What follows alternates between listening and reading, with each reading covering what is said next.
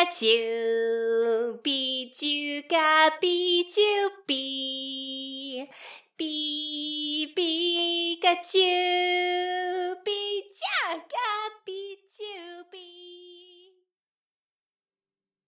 Hello, everybody, and welcome out to Pikappy Podcast. In one corner of the world, it is Canada Day. For the rest of you, it is a regular weekend, but Pikachu supports my expat soul. But you have stumbled upon a Pokemon podcast. And while you can run away when facing a wild Pokemon, I do hope you will choose to stay, because today we are talking about the Pokemon with the best face and the funnest name to say. It is Advanced Generation, episode 47, I Feel Skitty. A Pokemon that is too cute for its own good and just never fails to put me in a good mood. So however the plot of this episode ends up going, you almost don't care, because Skitty is just going to be so fun to watch. But before we get into that, a casual reminder, our sponsor PokePress has some videos up, both from the video game competition at the Regionals Masters Division in Madison, Wisconsin, and a music discussion that I'm a part of. We're talking about Arceus and the Jewel of Life. That's up on his YouTube, and continuing in our music series, we're looking at European Pokemon music next. So European listeners, if you feel overshadowed, this is your moment. Get in touch with either I or Steven over at PokePress and let us know your favorite European Pokemon music.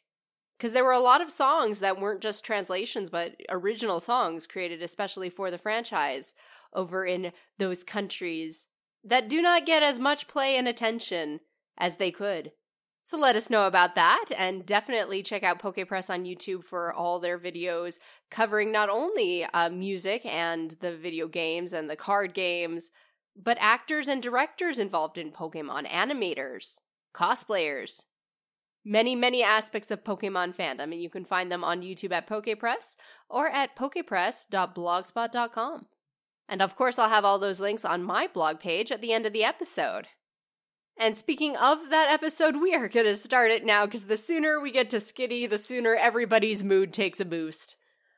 So May opens the episode by training with Beautifly for their next contest, and they're doing the Frisbee routine. And I see improvement, though May's aim is sometimes way off base, as in fact she herself is for most of her life. She's growing more competent as a trainer and a person, but sometimes that girl is just a wild Frisbee. Torchic goes to retrieve the Frisbee one such time, and it hears a whimpering in the tall grasses. That is more important than the Frisbee. May can get that herself, so Torchic goes to investigate. And when the humans catch up to it, they see that Torchic has found a sick or wounded kitty cat. That thing is too cute not to help. Guys, emergency action right now. And that Pokedex can just stop with Skitty, the kitten Pokemon. No extra info is needed. Skitty is exactly what it says on the tin, all the good and the bad. And May is smitten with this kitten. She'd battle and catch it right now if it didn't look like it was ill or something. It won't even eat. Well, Brock knows what to do, and he's really enthusiastic about it. Not in usual worried mom mode. I'm kind of suspicious. But he leads them, marches them, to a place called the Greenhouse. He saw an infomercial on this. It's a huge mansion with gardens, and it is beloved by many grass Pokemon, and it's best known for being an aromatherapy laboratory. Here, they can heal Pokemon with fragrances.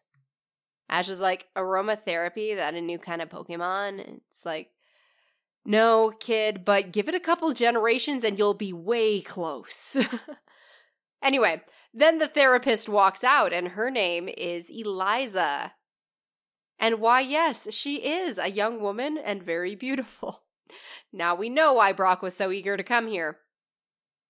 Eliza is eager to help the Skitty, but I think Brock makes her nervous. It's lucky that Max has been taking lessons from his senpai. He has channeled all of Misty's rage and has managed to transcend the height difference to grab Brock by the ear and drag him off. I am so impressed and proud of you, Max. Someone had to step up to that game before Eliza called the cops, and I knew you weren't willing to put up with any more of these shenanigans. And good thing, because Brock needs constant supervision in this episode. Like, they let him go for 5 minutes and he starts sniffing poor Eliza. They're so lucky they don't get kicked out. But yeah, Eliza has taken samples from plants from various Pokemon sweet scents and has researched the combining of fragrances and how they affect Pokemon and people. In Skitty's case, it's not feeling well, but it's not sick in the sense that it doesn't have a virus. It's fatigued, so she's got something that could help with that. Eliza mixes a few things and then puts it in a diffuser.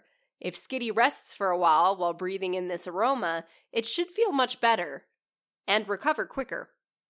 Even Ash, who has been opposed to perfume on sheer principle for years due to cross-dressing reasons, agrees that this smells good, and Pikachu looks super relaxed, so this may work. May decides to stay with Skitty while it recovers, and the boys follow Eliza for a tour of the greenhouse in the meantime. As they do, they run into grass Pokemon again, especially Oddish. Eliza encourages the grass Pokemon to live here and keeps the gardens a good habitat for them. I guess it's a good benefit for both of them, really, because Oddish and Weepinbell and the like are where she gets a lot of her fragrances. So there's a lot of Pokemon hanging around, grass Pokemon especially. Also hanging around is Team Rocket. They're hovering near the lab with their balloon. James is interested in something to soothe his excitable cacnea, Jessie for her Dustox, but Meowth wants to give the fragrances to the boss. Wouldn't Giovanni's life be so much better surrounded by healing and relaxing or energetic fragrances? Well, you're not wrong, Meowth, and goodness, it can't hurt anything to try to mellow out the crime boss, but I don't know, ever hear of Glade? Like, Eliza's probably the best, but you could test out this idea by running to your nearest grocery store.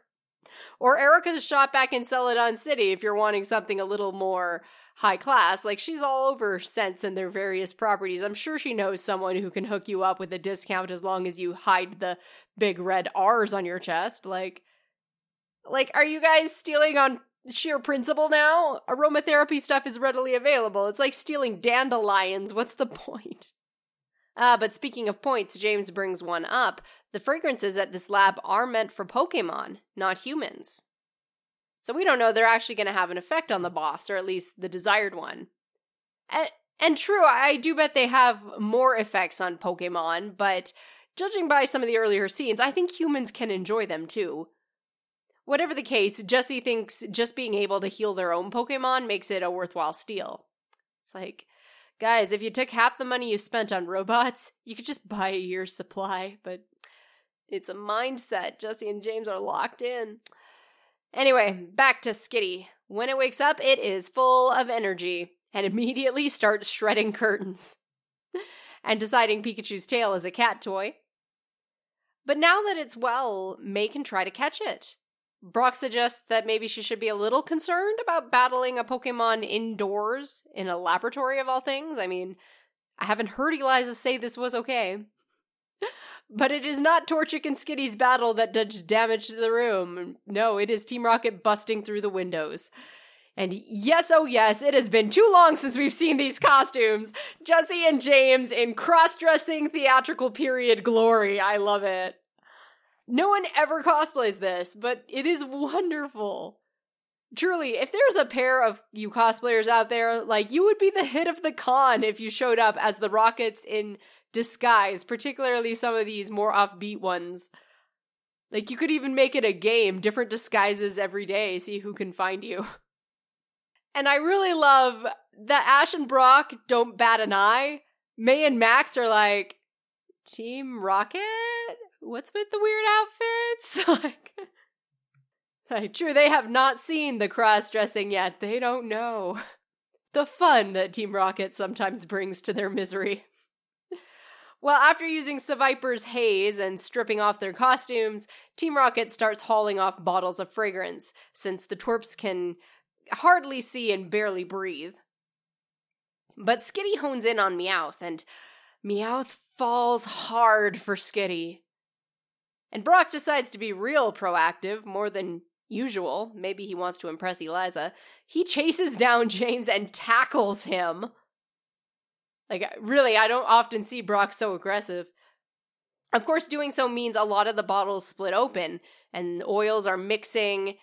Anyone who uses scents knows more is not always better. Some scents just aren't meant to mix.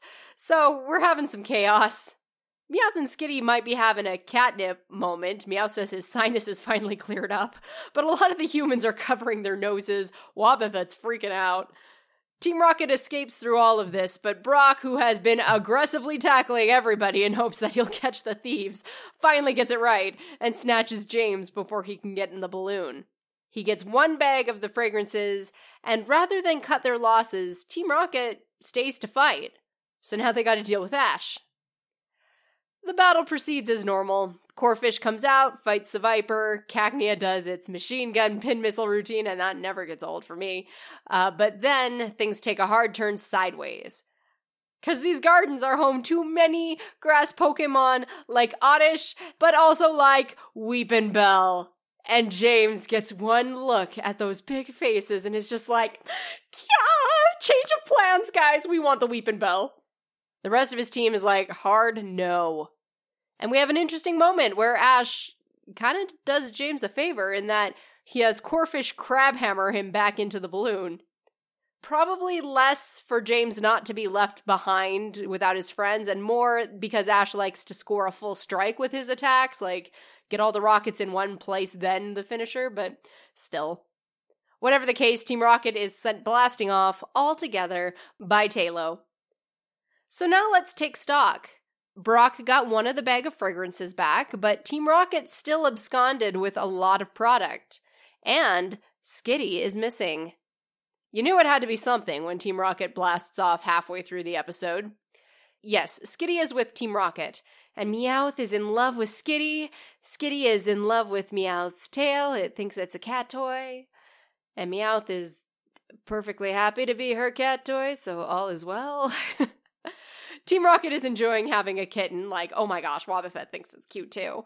This could work out well, like, Team Rocket catches a Skitty and suddenly are too wrapped up in playing with the cuteness to actually bother Ash, like, this could really work. But they've got to catch Skitty first, and then, oh, this shot of Meowth, like, the horror. He gets a little self-aware. First of all, if Jessie catches Skitty, Skitty is owned by Jessie. That is not a tale that ends in happiness. Second, Skitty could be with him forever, but what kind of life would it have? Getting electrocuted every day and smashed by the Torps Pokemon time after time. Because, the idea of just not doing bad things is not on the table. Meowth is not going to stand for that life for his Skitty, so he suggests giving it to the boss. I mean, it's hard to imagine anybody, even Giovanni, not being delighted by a Skitty, and maybe this is the best place for Skitty. I mean, Giovanni does love cats. That Persian may be the only thing he's shown affection to in years. The rest of Team Rocket is kind of lukewarm on this idea, so Meowth sneaks off with Skitty and is like, look, sweetheart, the mob ain't a place for a dame like yourself, see? Like, he tricks Skitty with a game of fetch to get it to run off, and soon Skitty is off chasing a shiny thing, and Meowth can tell Jessie, I lost your kitten. That goes about as well as you'd expect, but Meowth can take comfort in the knowledge that his love will have a better life. So back with the Torps, they're trying to track down Skitty, and Eliza has a way to do that. Her Oddish has been trained to use Sweet Scent, and there's no way Skitty can resist that. Don't go to the mountain, make the mountain come to you. If it's in the area, Skitty will come running. And she's right, we do get Skitty, but we also get Team Rocket's Pokemon. We can't tailor that Sweet Scent, I guess.